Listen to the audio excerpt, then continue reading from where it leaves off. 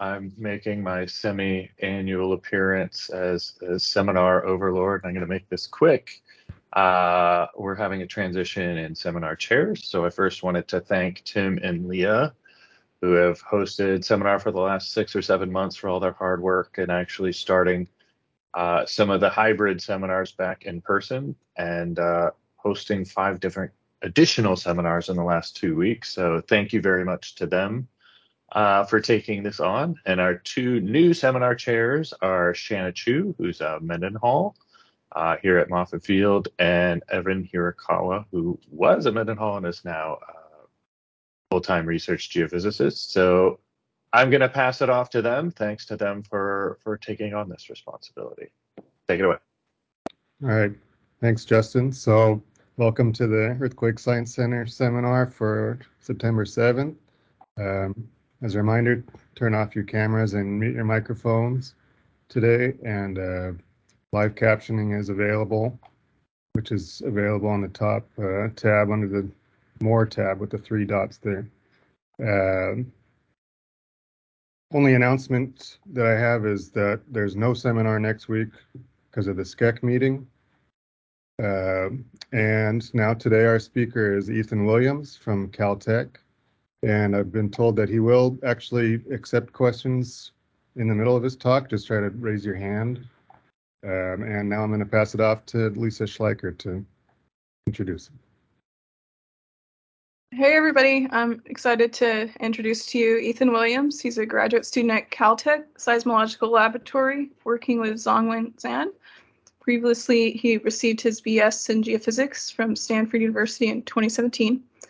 And Ethan's research primarily focuses on fiber-optic sensing of the seafloor, with diverse applications from seismic tomography to monitoring ocean waves and currents. And under the guidance of Tom Heaton, he has recently forayed into engineering seismology, leveraging the so-called large N and large T datasets for seismic structural health monitoring and site characterization, which is the subject of today's talk. And I'm presenting Ethan just because I happened to run into him at SSA and was excited to see he's working with the Millikan building, and the Strong Motion project has a seismic array there. And although he's the one streaming station there, so he'll see more about that. I was just super curious to talk to him about kind of some of the research interests out there in structures, and the kind of things people want to do these days in engineering seismology. And we also had a lot of great discussions on DAS, and I knew people in our group here were interested in that. So with that, Ethan, take it away. I'm looking forward to discussion. Thanks so much, Lisa. Thank you for the invitation. I'm really happy to give this seminar today. Before I get started, I want to thank the collaborators that have put a lot of work into this. This is really the combination of 2 different talks on 2 different subjects. And so on the first has been working with Tom Heaton, who's had a long-standing interest in it's now called Caltech Hall, but formerly Millikan Library on the Caltech campus, which is a structural engineering test bed. And then secondarily, we've had a lot of support from people at the Universidad de Alcalá in Madrid and Marlinks, a cable company in Belgium, in acquiring interesting engineering-related fiber optic data in Europe. So thanks to them. The motivation for today's talk is pretty simple, at least as I'm kind of thematically organized it. Data is exploding in contemporary seismology. There was just a fantastic review out on big data seismology. And if you just look at the size of the IRIS archive, which is just one of the modern seismological data archives, you can see that there's near exponential growth of seismic research data in the last decade or so.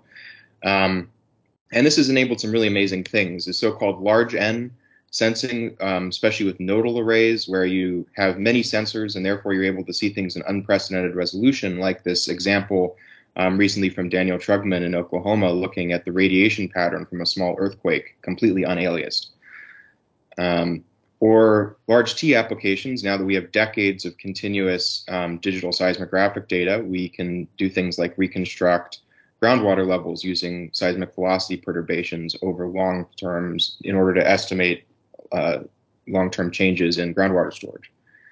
But unfortunately, the structural and geotechnical communities are really lagging behind. If you look at this iris plot here on the left, and you look at this little purple oops, let me switch to the laser pointer. This little purple or lavender strip, that's the volume of engineering data. And admittedly, while a lot of the engineering data isn't archived by IRIS, you can see that it's only growing about linearly, whereas the rest of the data is growing about exponentially. And one of the reasons for that is that even in the US, but especially internationally, it's still very common for strong motion networks to be triggered. KNet and KICnet, the two largest strong motion networks in the world, are still only providing triggered waveforms. And unfortunately, that means that you might spend thousands and thousands of dollars deploying hundreds and hundreds of stations, but over the span of decades, each of those stations might only record a few minutes of data. And so the engineering community kind of state of the art in terms of monitoring structures for damage, in particular, it really falls behind where we are in seismology, and that's unfortunate. And my case in today's talk is really just to say there are frontiers in large N and large T seismology for engineering and structural dynamics that are at least as exciting and maybe a little bit easier to do because of the limited scale of urban infrastructure compared to the planet Earth. And so I'm hoping that there will be some interest from people here like the National Strong Motion Project Group in working towards an implementation of more big data friendly approaches. And so today's talk is in two parts. The first part focuses on this large T idea, long time series. So I'm going to look at 20 years of continuous data from a single strong motion station in a building. And among other things, this allows us to test the question, is elasticity in structures really linear and time invariant? And the answer is no, not even a little bit, to spoil the conclusion. And then for the second half, we're going to be talking about distributed acoustic sensing, which I know some people at the USGS have started exploring for earthquake early warning and other applications. And I'm going to talk about looking at structural vibrations in the far field, kind of a novel observation, the seismic waves that are actually radiated away from structures when structures vibrate. So on to the first part. The subject of this study is Caltech Hall. It's called the Robert Millikan Memorial Library up until last year. And it was constructed in 1967, and it's a 9-story reinforced concrete building. And for its size, it's really quite a stiff building. It has two 30-centimeter thick reinforced concrete shear walls, which are on the east and the west faces of the building, represented here in the structural diagram. That's the face here that you're seeing. And it's got a reinforced concrete moment frame, and it's got a very thick reinforced concrete central elevator core and stairwell. And so the building, naturally, because of the asymmetric shear wall design, has asymmetric stiffness. We can think about the deformation of a building like this in terms of three simple contributions. There's the rigid body translation of the building when it undergoes some shaking. There's the solid body rocking, meaning a rigid body rocking, meaning that you can imagine the foundation is basically tilting or rotating about an axis. And then there's the fixed base shearing, where you can assume that there's some drift of the upper floors relative to the base. And because of the shear wall design, meaning that the north-south direction is much more resistant to shear than the east-west direction, the north-south motions more approximate rigid body rocking, which means that they're much more sensitive to the soil properties because large deformations of the structure involve large deformations of the soil at the foundation level. Whereas the east-west direction is much softer, and the motions approximate fixed base shearing. So just keep those two ideas in mind, that this building is really testing two different things in two different directions. It has different sensitivity in each direction. But this building has been studied for a very long time. Caltech had civil engineering going in 1967 when it was built, and they monitored the building's stiffness and did actually a full-scale forced vibration test before the building was even completed in 1967. And the goal of that kind of study, of forced vibration test or an ambient vibration test in the structural health monitoring zone, is to identify the natural frequency of a building. Engineers like to think of buildings as lumped systems of harmonic oscillators, and in that context, the natural frequency F is proportional to the square root of the stiffness. And so it's basically a proxy for the elastic state of the building. And because it's been monitored for so long, both through dedicated studies, there's over 50 papers on this building, and also because it's been a test bed for civil engineering classes at Caltech, there's a long record of detailed knowledge. And so when this building was first built in 1967, it was much stiffer than it is today. It was damaged in the San Fernando earthquake, people don't really know how or what happened. There's actually quite a large debate in literature over whether or not we should think that the foundation slab is cracked, because you can't actually see the foundation slab. So people have fought back and forth over various seismic structural health monitoring approaches, trying to determine whether there's a change in foundation flexibility. But the general idea is that it experienced large motions during the San Fernando earthquake. There was a dramatic reduction in stiffness, and that reduction was permanent. Then we believe that the building was relatively stable across the 70s and the 80s, but there was less studied during that period. In the subsequent moderate-sized earthquakes in Southern California throughout the 80s, Whittier Narrows, Sierra Madre, Northridge, the building's natural frequencies dropped a little bit each time, not enough to really indicate damage, but maybe something happens like basically a jackhammer effect. You have 10% G in the building, and it basically compacts the soil of the foundation a little bit and changes the bulk stiffness. Those are the kind of ideas that have been proposed to describe this. And then up till the present, this is basically the complete record, because historically the building only had triggered stations in it. And so what you're basically looking at is a synthesized history based on only about 20 or so strong motion records. What we can do, let's go forward. What we can do, though, is improve that with continuous monitoring. So in 2001, Southern California Seismic Network installed a station on the 9th floor of Caltech Hall called CI.MIK, and it's an epicensor, and it has some other instrumentation associated with it, which I won't discuss today. There's some rotational sensors and other things in the building that are interesting. But just this one basic normal epicensor has been recording continuously since May 2001.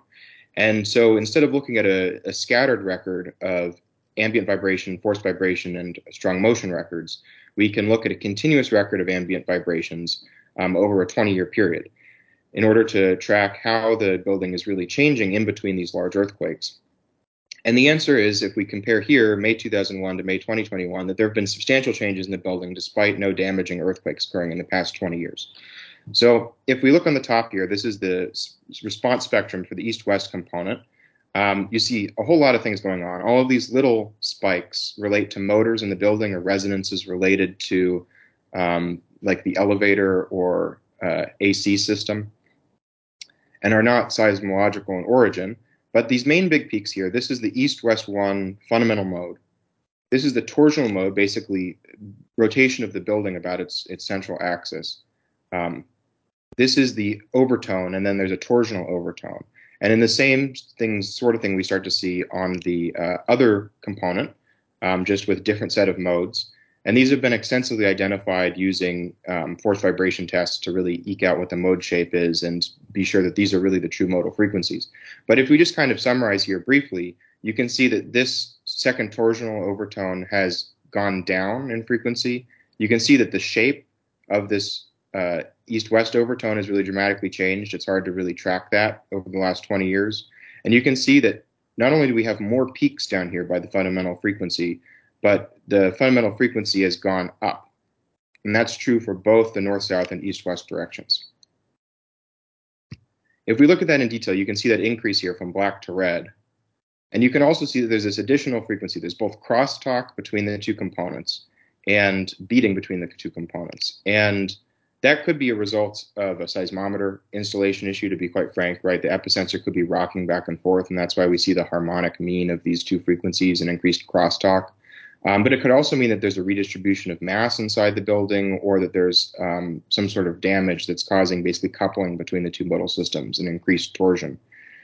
But this fundamental, regardless of how you want to interpret that, which we really can't with one station say anything more definitive about, the fundamental observation here is that over the last 20 years, the building has had a 5.1% increase in frequency in the east-west direction and a 2.3% increase in the north-south direction, which, recalling that frequency is proportional to the square root of stiffness, means that the stiffness is increased by up to about 10%, which is surprising. Why is there long-term healing going on? This is the opposite of what we expect to be happening in reinforced concrete structures over their lifetime. There's many known mechanisms of loss of stiffness.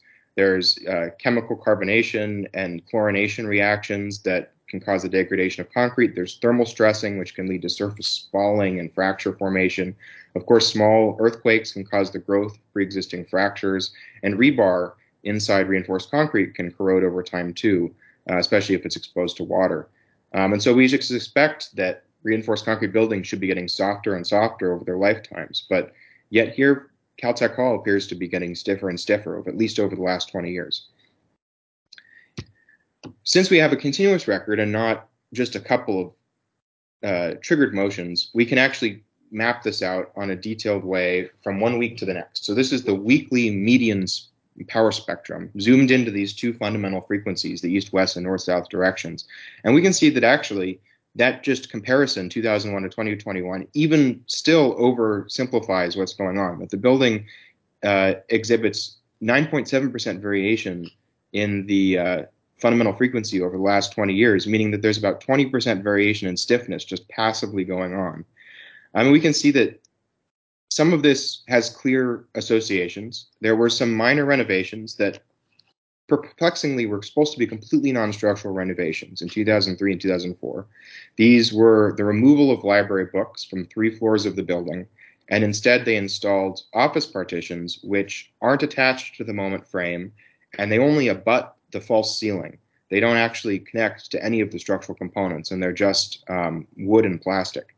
So why there'd be as much as a 2 to 3% increase in the natural frequencies of the building during those construction events is a complete mystery, since none of the major structural elements were involved and the mass of the building didn't change substantially as far as we can tell.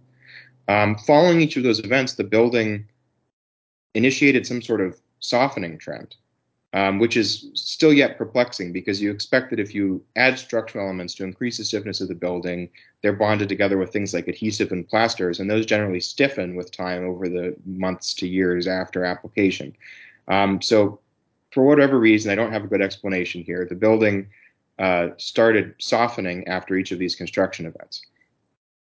Then we have the Chino Hills earthquake, and unfortunately there's a data gap, but something fundamentally changed between 2008 and 2015 or so, and both systems, the east-west direction and the north-south direction, started increasing at a rate of about 0.01 hertz per year, which is interesting because it's pretty much a steady state healing process, right? That there's no significant change over this decade-long period in the rate of increase in stiffness. And again, I don't have a good explanation for that. With a single station record, unfortunately, we can't decompose contributions from soil structure interaction of the foundation and from the actual superstructure itself. But clearly, there are very complicated long-term dynamics going on. What we can see, though, is that actually there was a significant response to the Ridgecrest earthquake. During the Ridgecrest earthquake, the peak accelerations in the building were about 70 centimeters per second for both the 6.4 and 7.1 events, and that actually led to about a 2% drop in the fundamental frequencies. So looking at everything, you can also see, if you zoom in, that in addition to those really large discrete events and long-term secular trends that are hard to explain because they're quite large changes compared to the causative mechanisms that are considered, we also have these smaller variations which are seasonal. We can see that the east-west mode and also the torsional mode increase abruptly during periods of rainfall. Like, for example, you can see here in 2012 and in 2016, it's very clear, following rainfall. And this has been modeled previously by Maria Todorovska at USC, who looked basically a poroelastic model of an embedded foundation. And the fundamental idea is that if you add water, you saturate the soils on the sides of your foundation and increase the horizontal stiffness of the foundation to shearing. And so this is a quick modulation because basically as the shallow soil in the top 2 meters abutting the foundation drains out, you lose that temporary increase in stiffness. So that's easy to explain, but this is a lot harder to explain. So if you might remember from that first slide, the second torsional mode seemed like between 2001 and 2021, it had decreased by a lot. And if we look at it in detail, actually, there's a gigantic variability in excess of 9% from one year to the next. And just like the fundamental east-west mode, this change is correlated with the onset of winter rainfall. But unlike the east-west mode, instead of decaying rapidly over a few weeks or a few months during the rainfall season as that shallow soil is draining, the perturbation to the apparent torsional stiffness in this mode is basically annual, that it decays over the scale of a year. And this is really quite hard to understand. Why is the drainage time scale that would be inferred from a simple poroelastic model different for different modes? One possible explanation is that there's a more vertical displacement in this frequency. If you remember, the east-west direction is the softest direction, and therefore it's dominated by shearing of the superstructure with a fixed base. Whereas the torsional modes, in particular the torsional overtones, because Caltech Hall has this asymmetric design, include some non-negligible vertical displacement. And so if there's vertical displacement, then the stiffness of the embedded foundation is a function of basically the entire integrated stiffness of the soil underneath the foundation as well. And so you can imagine that we have seasonal rainfall, it brings up the water table, and then over the course of a year until the next rainfall, the water table is slowly drawing down, and it might be quite far underneath the foundation, but it's still affecting the integrated vertical stiffness, basically the resistance of the soil to an applied vertical point load. So that's one hypothesis, which could be tested with modeling.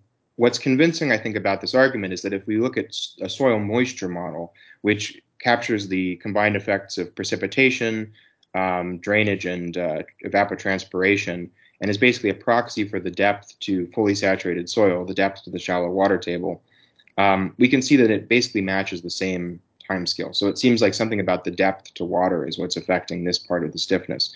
But what's amazing about this is how big of an effect that water has, right? It's a 9% change in this frequency.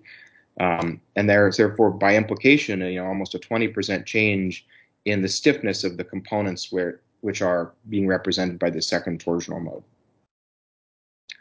If we look instead at the north-south direction, we can see that there's some actually effects. It's a little hard to see here, but there's some effects related to rain, but it's dominated by temperature-related effects, that there's a seasonal trend, which means that the building is stiffer in the summer and softer in the winter. And this is about a 1% change per 10 degrees C. And probably the easiest explanation for why the north-south direction is exhibiting this really strong temperature sensitivity is because of the shear walls. When concrete is warm, it expands and becomes stiffer. And the shear walls on the sides of the building that contribute to stiffness in the north-south direction are 30 centimeters thick. And that's about 10 times the diurnal skin depth for forcing, for harmonic forcing at 24-hour period, given the quite ordinary thermal diffusivity of concrete. And so what's probably true is that on a daily basis, the 12-hour, 24-hour variations in solar forcing on the sides of the building aren't penetrating very far in and causing a relatively small effect, whereas on a seasonal scale, there are large changes in the thermal expansion of the shear walls. So to kind of integrate this all together, we've observed from this 20-year continuous record that there are gigantic passive variations, both from environmental trends, minor construction work that we wouldn't have expected to cause major structural changes, small earthquakes that we know didn't cause damage, and also passive trends that we really don't understand that are contributing to a really dynamic, time-dependent elasticity in the structure.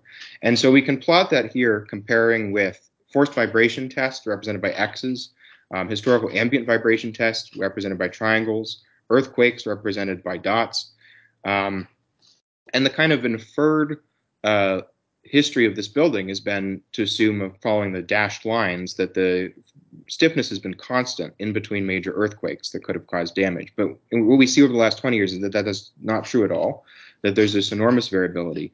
And that has some significant implications. One of them is that the building is about where it was before the Whittier Narrows earthquake, which is surprising.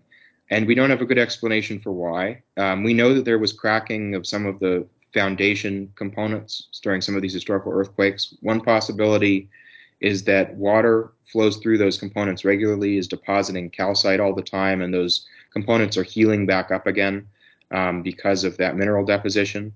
Another option is that the foundation soils are just getting stiffer and stiffer and stiffer because of the lifetime of pounding by the building's vibrations during small earthquakes and force vibration tests.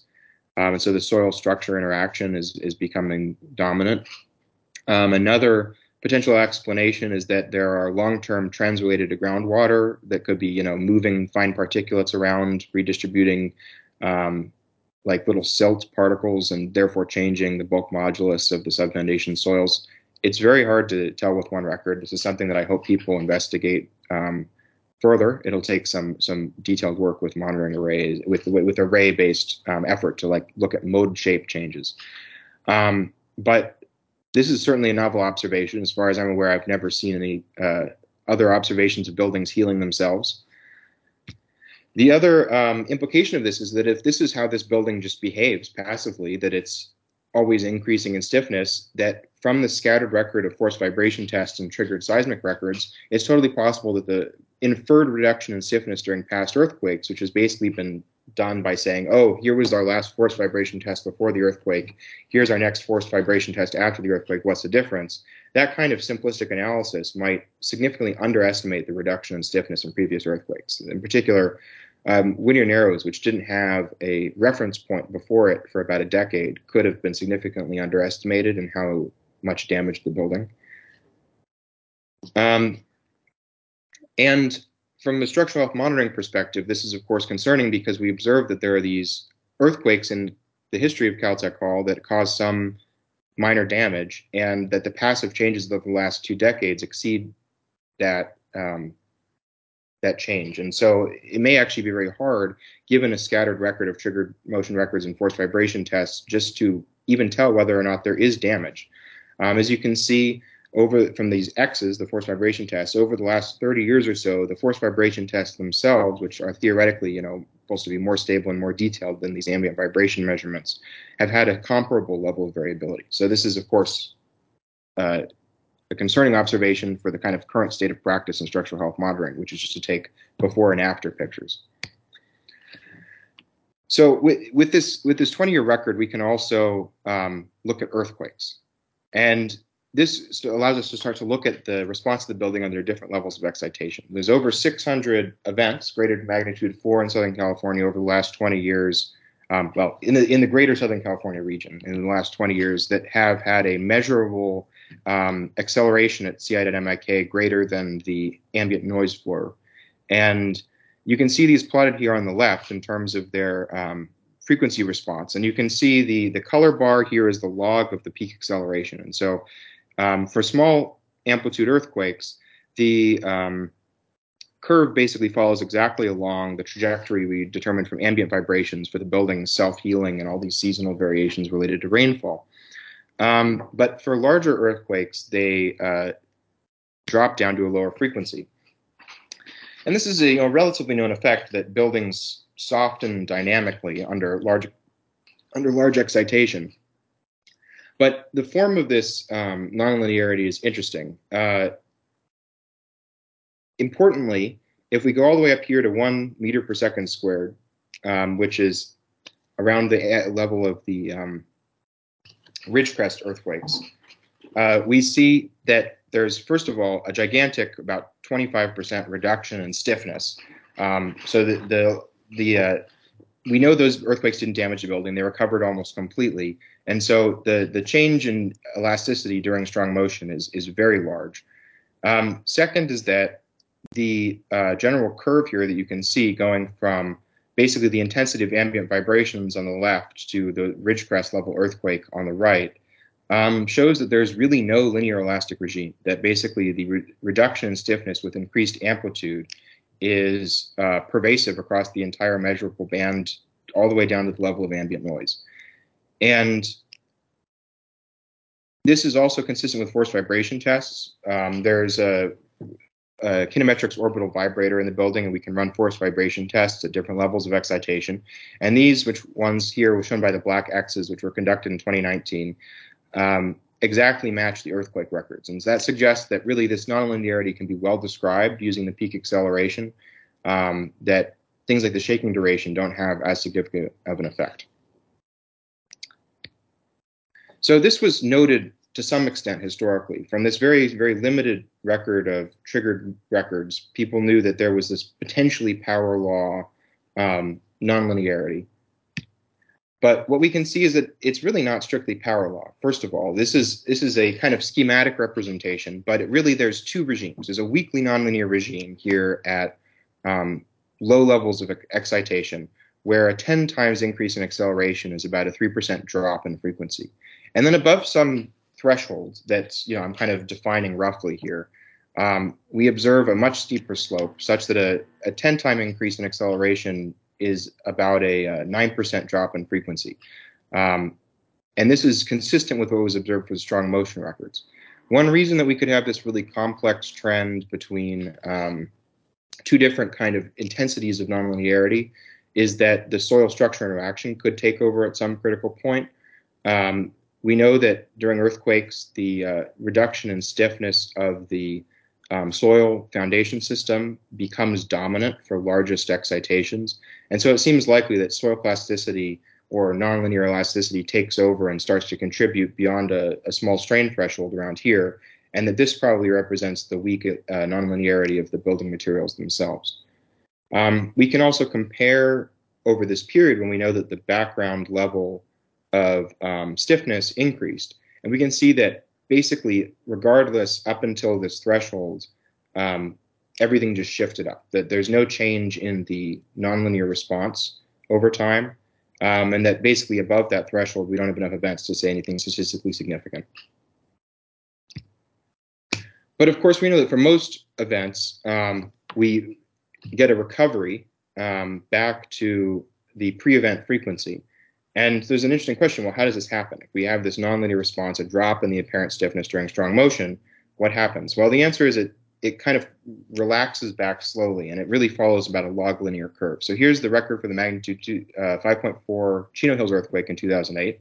At the onset of strong motion, we have this sudden drop in frequency, and the frequency starts to recover, and this recovery curve persists long after the strong motion has abated, right? That the frequency is no longer proportional to the excitation level beyond some very short point after the peak acceleration. And if we look at another earthquake with a similar shaking duration, but a 10 times lower level of acceleration, we see that it follows a very similar curve. And if we formalize this for all events, we can see that, well, there's quite a large scatter, probably due to the kind of order of magnitude differences in shaking duration for different earthquakes. The recovery is approximately log linear for all events, suggesting some sort of universal time scale. About 20% of the stiffness is recovered in the first 30 seconds, and about 80% is recovered by 5 minutes on average. And this is not the first time something like this has been observed. It's been observed in about 3 other buildings and been quite widely observed in the rock physics literature. And there's been an argument that I think has some issues, but there's an argument out there that there's this sort of log linear healing is really truly multi-scale, that it occurs over the scale of seconds to months, maybe even years. And there's been a lot of interesting explanations, ranging from kind of Arrhenius's law governing the thermodynamics of material bonds, which reorganize after significant motion, to the possible role of viscoelastic relaxation and fractures that might be opened during vibration and have to close again after the earthquake is over, or to even rate and state friction. If we think about all these little fractures in this concrete structure being governed by Dietrich-Arena friction, then the aging law sticks in this log time dependence automatically. But this is still very much an area of debate. But so to kind of wrap up part 1 here, which is really the meatier part of this talk, I want to make some broader generalizations. So first of all, the key observation is that we observe this gigantic variability in apparent stiffness in time scales greater than 1 week. And this should really be taken as a minimum estimate, because that underestimates, one, the effect, it doesn't include the effect of the nonlinear response during strong motion, which can add easily another 20% reduction in stiffness on top of that. Then it also neglects the events that happen on a subweekly timescale. There's a study from 2006 by John Clinton when he was a PhD student at Caltech that showed that on top of this seasonal change in rainfall, there's actually a change on the scale of 1 to 3 days right after a rainfall event. That's another 3% increase. And of course, there's also changes during things like wind forcing and other meteorological conditions that are sublethal. So this 20% variability should be really taken as a minimum.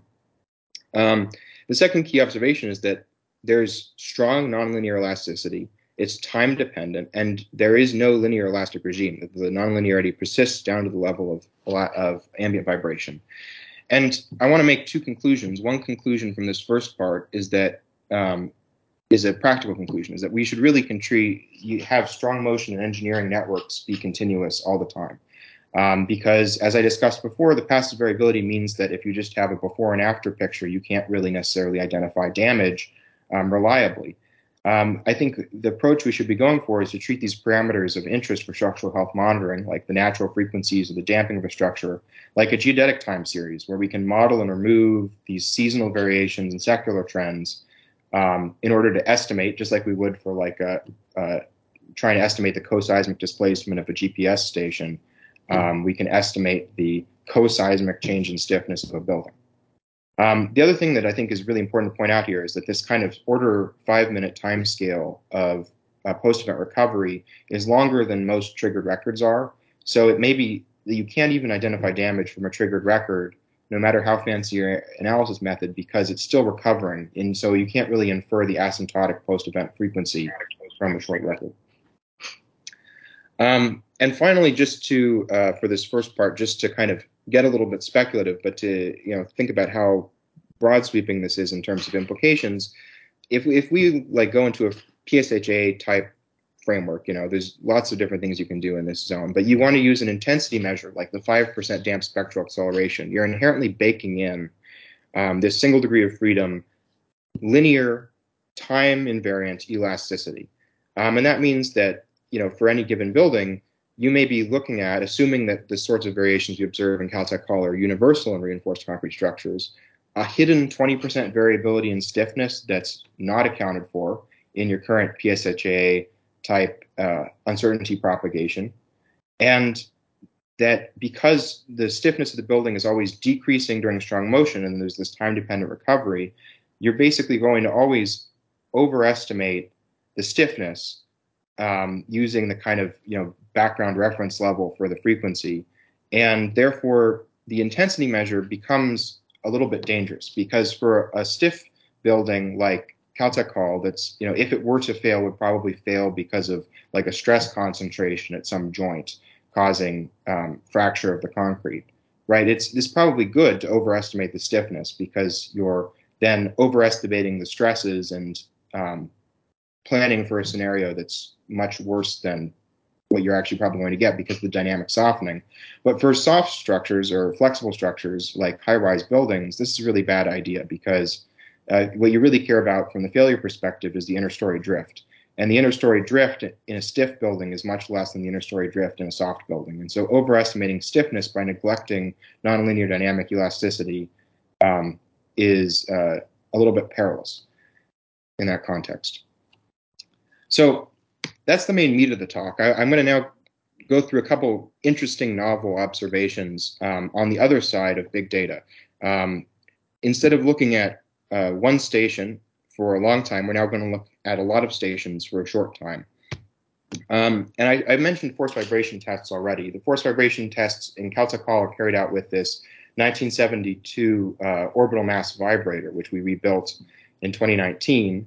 The general idea being that there are two counter-rotating buckets. Here's our summer intern for scale that apply a sinusoidal force along one direction of the building. And there's substantial amplification, obviously, at the structure's resonant modes and the natural frequencies.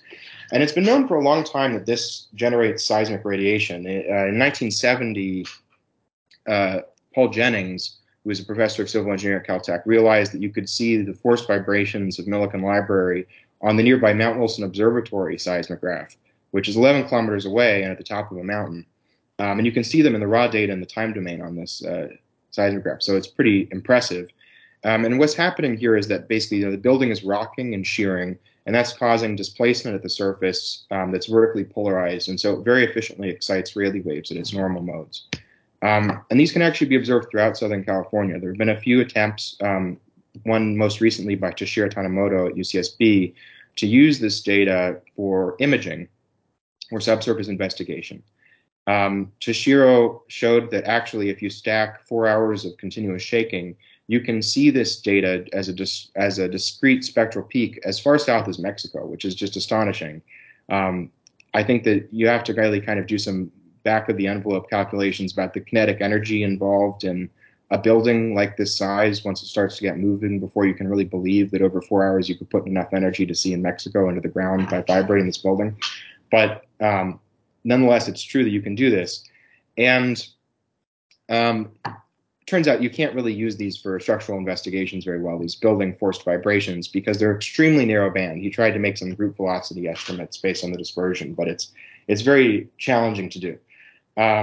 What probably you could learn more about if you were to develop a better physics-based model of the building is the soil structure interaction. From a perspective of a civil engineer, they often refer to something called radiation damping. That when you have soil structure interaction, one of the ways that you lose energy in a building is through leakage of seismic waves out the base of the building. And they usually just refer to this as radiation damping and make a damping ratio for it and say at the end of the day.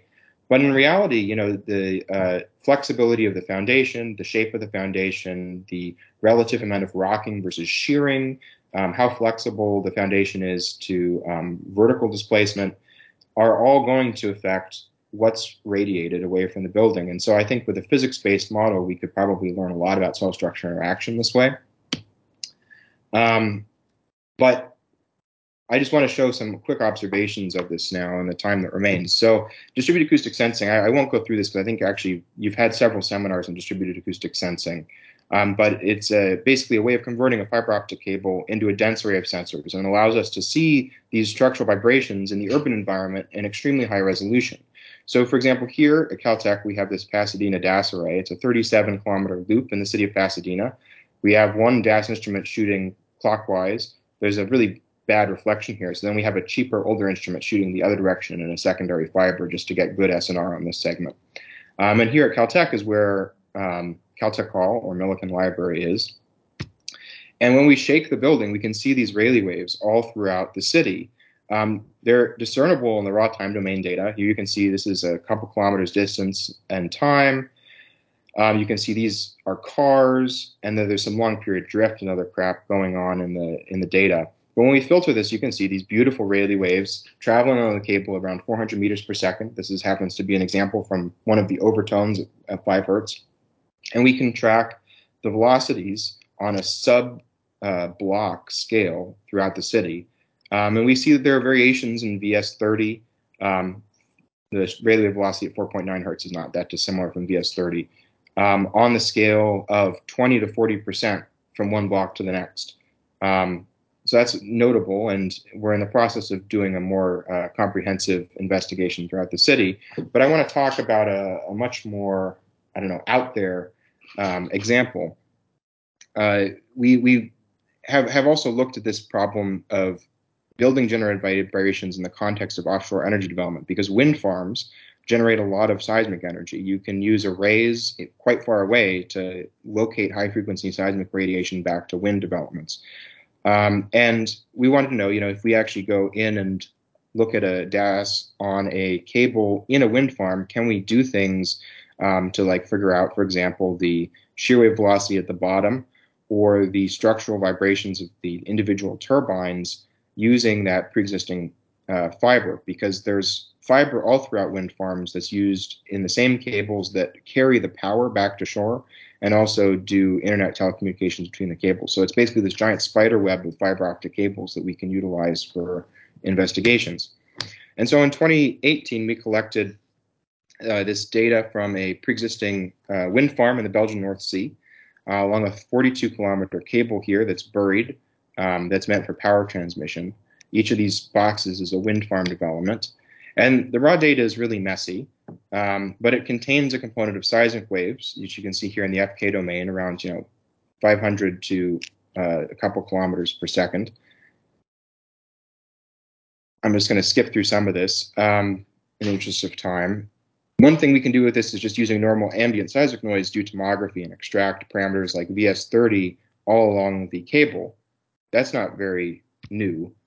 But well, in the process of doing this, we're doing ambient noise correlation. We expect to see this nice direct wave propagating away from our cross-correlation source. And instead, okay, we do see that, but we also see all sorts of crazy, wacky hyperbolae that make no sense. And what these really represent are secondary sources of scatterers. If you imagine that you have a linear array and you're doing cross correlations and you have some additional source or scatter off here, in a common source gather where we have, like here, our source and then all the channels we're cross correlating it with, the travel time curves for these two different waves, the direct wave along our array and the secondary wave from this off-axis source, are quite similar in their move out. Whereas if we rearrange this in terms of pairs of consistently separated channels, common offset gather, we flatten the direct wave as long as the lateral variations in shear wave velocity are pretty similar. And we can see this secondary source very clearly. And if we do this along this cable, which passes by all these wind turbines, we can see that there are all of these secondary sources at high frequencies, which are presumably related to wind turbines. We can apply, because of the really dense array-based nature of DAS, we can apply sort of imaging or migration to localize these high-frequency vibrations to their sources, and we can see that they're actually associated with, as you might have guessed, individual wind turbines along the array. In particular here, this Rentel wind farm, where we only see a few of them, was under construction at the time of this, so only a handful of the turbines were active. We went back for a short data set in 2019. Here's the same wind farm, Rentel. There's 9 turbines installed there now, and you can see all 9 turbines in this common offset data. And there was an entire other wind farm here, Norther, that was built in between the 2 acquisitions, and you can see all 6 of the closest wind turbines. And so these are Rayleigh waves or Schulte waves at the seafloor radiated by the vibrations of the turbine under the cyclic loading from the rotating prop that excites all of the resident modes of the building. And we can actually look even closer and verify this interpretation, because if you see here, I know this image is a little bit saturated on the right, but you can see that there are all these little teeny cables. These are the umbilicals that cross between individual turbines and bring the power back to one big substation. And so what you see here is a DAS acquisition filtered 2 to 10 hertz on one of those umbilical cables.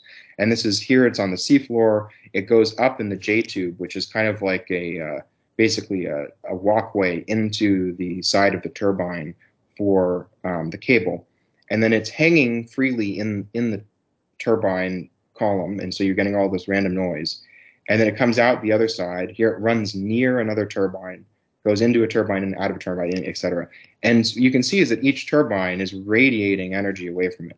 And you can see this continually as you go up into the J-tube and actually part of the structure.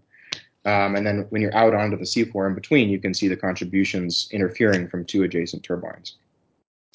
And so what are we going to, what can we do with this? Obviously, I breezed through it, but we can use these waves as an active source for subsurface investigations to measure things like shear wave velocity, both in an urban environment where we have the vibrations of Caltech Hall, and offshore where we have the vibrations of offshore platforms or drilling rigs or wind turbines. But in terms of the structure themselves, we should be able to do quite a lot, because we can clearly identify the resonant modes, at least a couple of the resonant modes in these far field vibrations. We can localize these to individual turbines without having to have instruments in those turbines. And because the vibrations are generated by the rocking and shearing of the foundation, we should have information about the health of the foundation. In particular, wind turbines, offshore wind turbines, have a very, very short design life, something around 20 to 25 years for most of them. And this is because there's damage to the blades and other things that can happen. But one of the big things that can happen is, you stick turbines in the soft mud offshore Belgium in the North Sea, and they can start to tilt over a long operation life because they're basically jackhammering in their foundation like a pile driver in this soft clayey mud. And even a tilt of less than 1 degree can be enough to decommission a turbine. Second, they modify the flow, the hydrodynamic conditions around them when they're in the water column. And so they have this problem called scour, where basically the locally perturbed currents create like vortex shredding off of the cylindrical turbine structure. And that'll lead to increased sediment removal around the base of the turbine, and that can also cause issues with the foundation and tilting. And so the conclusion is that there's a lot of value in having dense urban and infrastructure associated arrays for engineering applications. For this particular application, we really need more physics-based models in order to exploit it for soil structure interaction studies, but I think it's very promising. So I'm happy to take questions on either of the two topics. I hope I've convinced you that big data should be a frontier in engineering seismology. Tell your civil engineer friends that they should get excited about databases and whatnot. And if you want to talk more about this, I have a SCEC poster next week where I'll be talking about the first part of this talk on the changes in the natural frequencies of Caltech Hall. And I'd be happy to chat more with you then.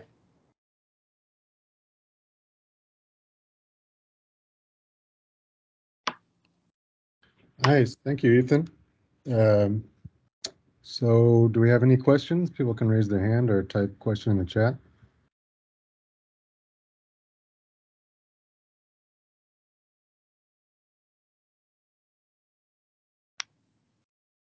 Andy Michael. Yeah. Hey, Ethan, not sure if my camera will turn on or not. It strikes me that Caltech Hall is sort of unique for monitoring from the outside the building, doing the monitoring of its impact on the far field, in that it's really tall and therefore has lower frequencies than pretty much anything else on campus. There's nothing, I don't think there's anything else close to its height around. But I'm starting to think about like applying some of this to other environments. If you went downtown San Francisco, there's a ton of buildings of similar heights. Or I know we've talked about doing some, running some fiber tests and seeing if we could manage to get fiber that we could use at Moffett Field. But again, there most of the buildings are fairly low. There's some that are pretty massive. I don't know if NASA wants us monitoring their wind tunnels, but what do you think it takes to be able to do structural monitoring from the far field like that? With fiber going past buildings, what sort of setup do you need for the sort of the neighborhood? Well, first of all, I think you need the building to actually emit enough energy. And this is probably going to be an issue for shorter buildings. It turns out at Caltech, you're right, it's very uneven.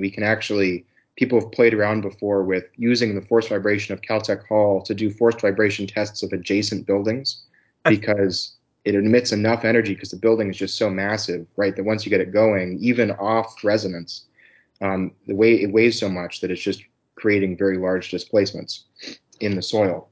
So I think that that's going to be a problem for short buildings, because you can't get them to move that much. The overall displacements and the overall accelerations are going to be smaller. I think that in the context of multiple buildings, though, so what I showed it very briefly here with the imaging. These turbines are only separated by a few hundred meters from each other. Yeah. And they all have the exact same frequency because they have identical construction.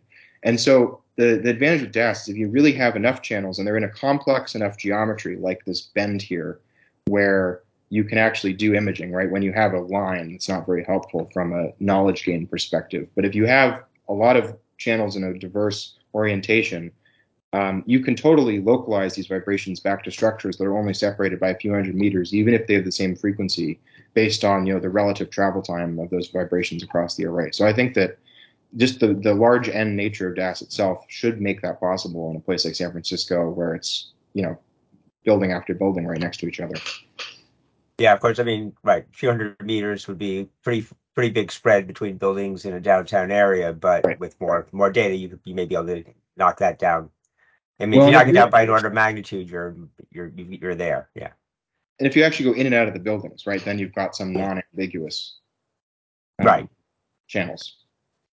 Cool. Thanks. It's a really interesting talk. Thanks, Ethan. Jamie, do you want to ask a question? Yeah, sure. Great talk, Ethan. Really happy to see somebody advocate for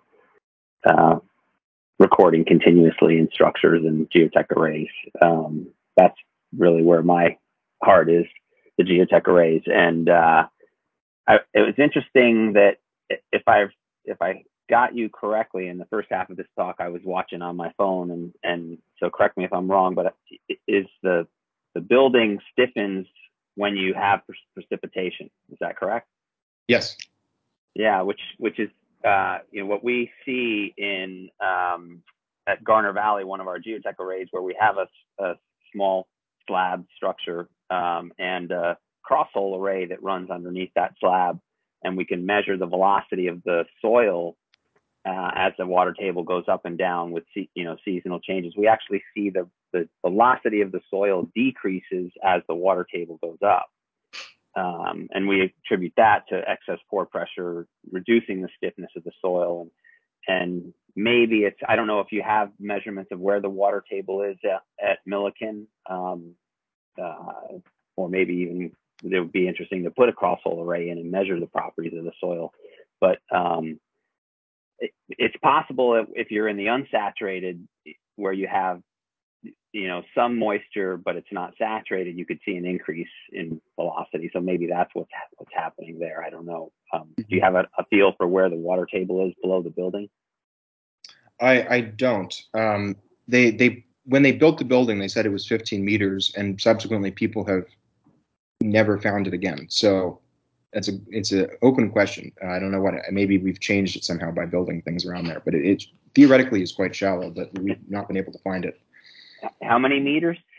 15. You said 15. Okay, yeah. So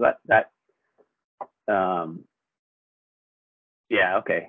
So that could be. It could be that when you add water in the soil, but it's not actually saturated because the water table doesn't come up that high, that you do actually stiffen the soil, and that could contribute to what you're seeing in the data. So it could be a combination of it. Maybe it's not has nothing to do with the structure, or maybe it just has to do with the stiffening of the soil. But that's something that you could measure separately, which would be interesting. You're right. And it would be interesting to put like an array in just for that purpose here. I think it's also a little hard to tell what's important, whether it's an increase in the shear modulus or the bulk modulus of the soil that really matters most, right? If you talk about shearing of the foundation, then you care about the shear velocity adjacent in the soil. But if you are caring about the rocking of the foundation, then you care about the bulk modulus of the soil under the foundation, right? It's going to provide the main resistance. And so it's hard to know whether you really should be looking at BP or VS, which obviously for some saturation models have an opposite trend. Yeah, that's a good point.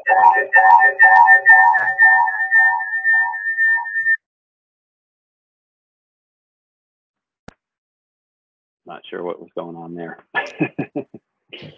Well, thanks. That was really great. I'll look for you at the SCEC meeting because I'm interested in talking to you some more about it. So, great. Yeah.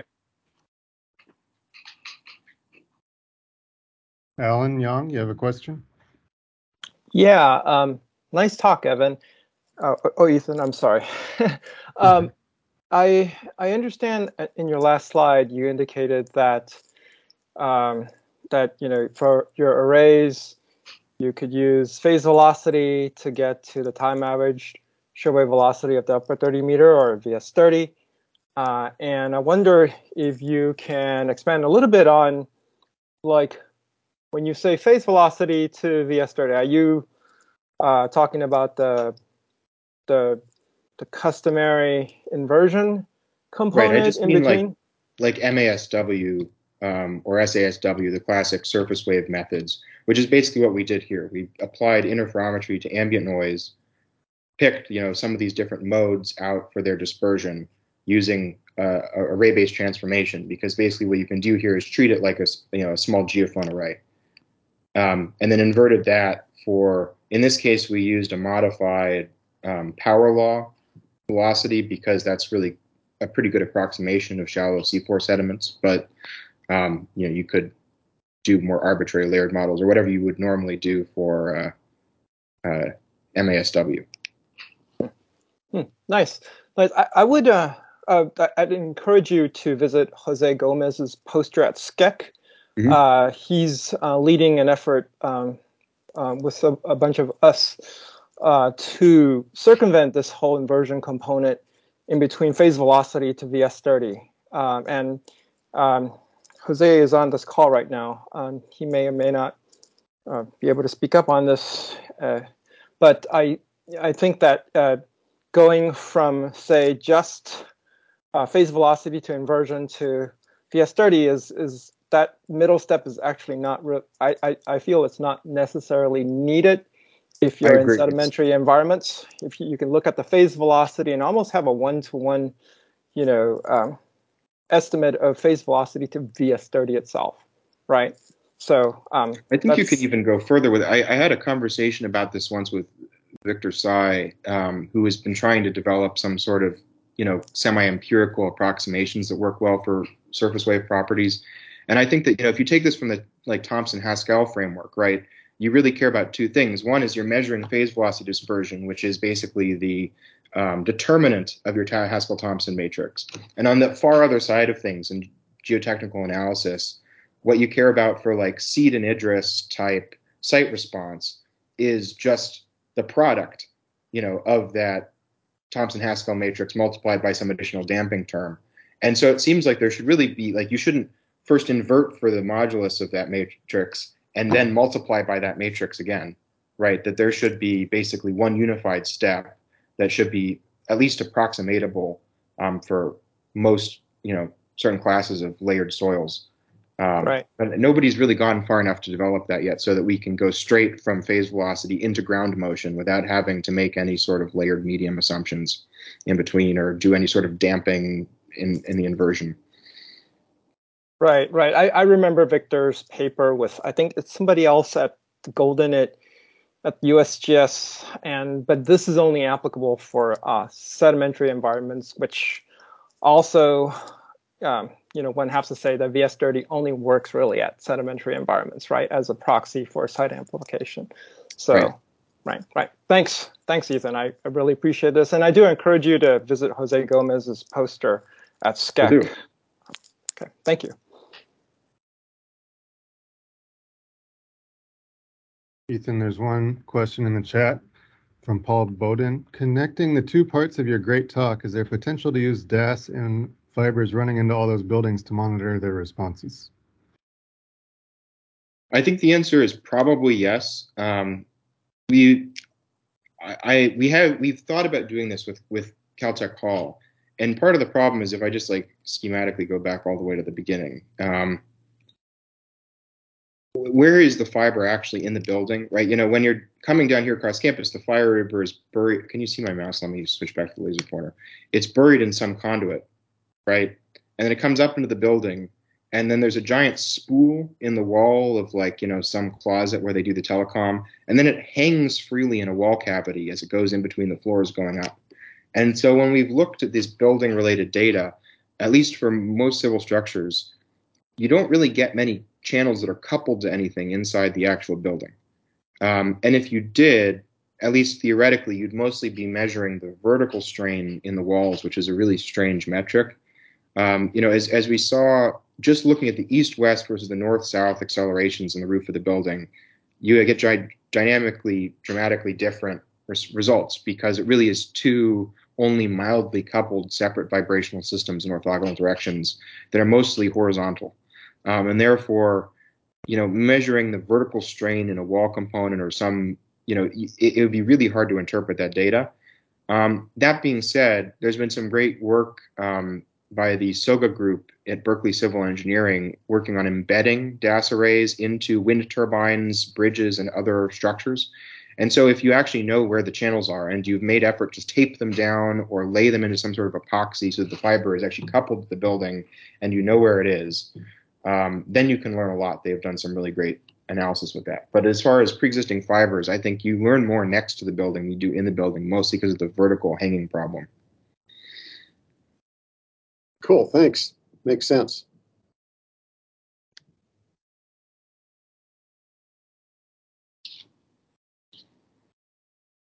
Any other questions for Ethan before we sign off? Okay, if not, let's thank Ethan, and we can stick around in this chat if anyone wants to kind of casually talk, but otherwise that concludes today's seminar. So thank you very much for coming.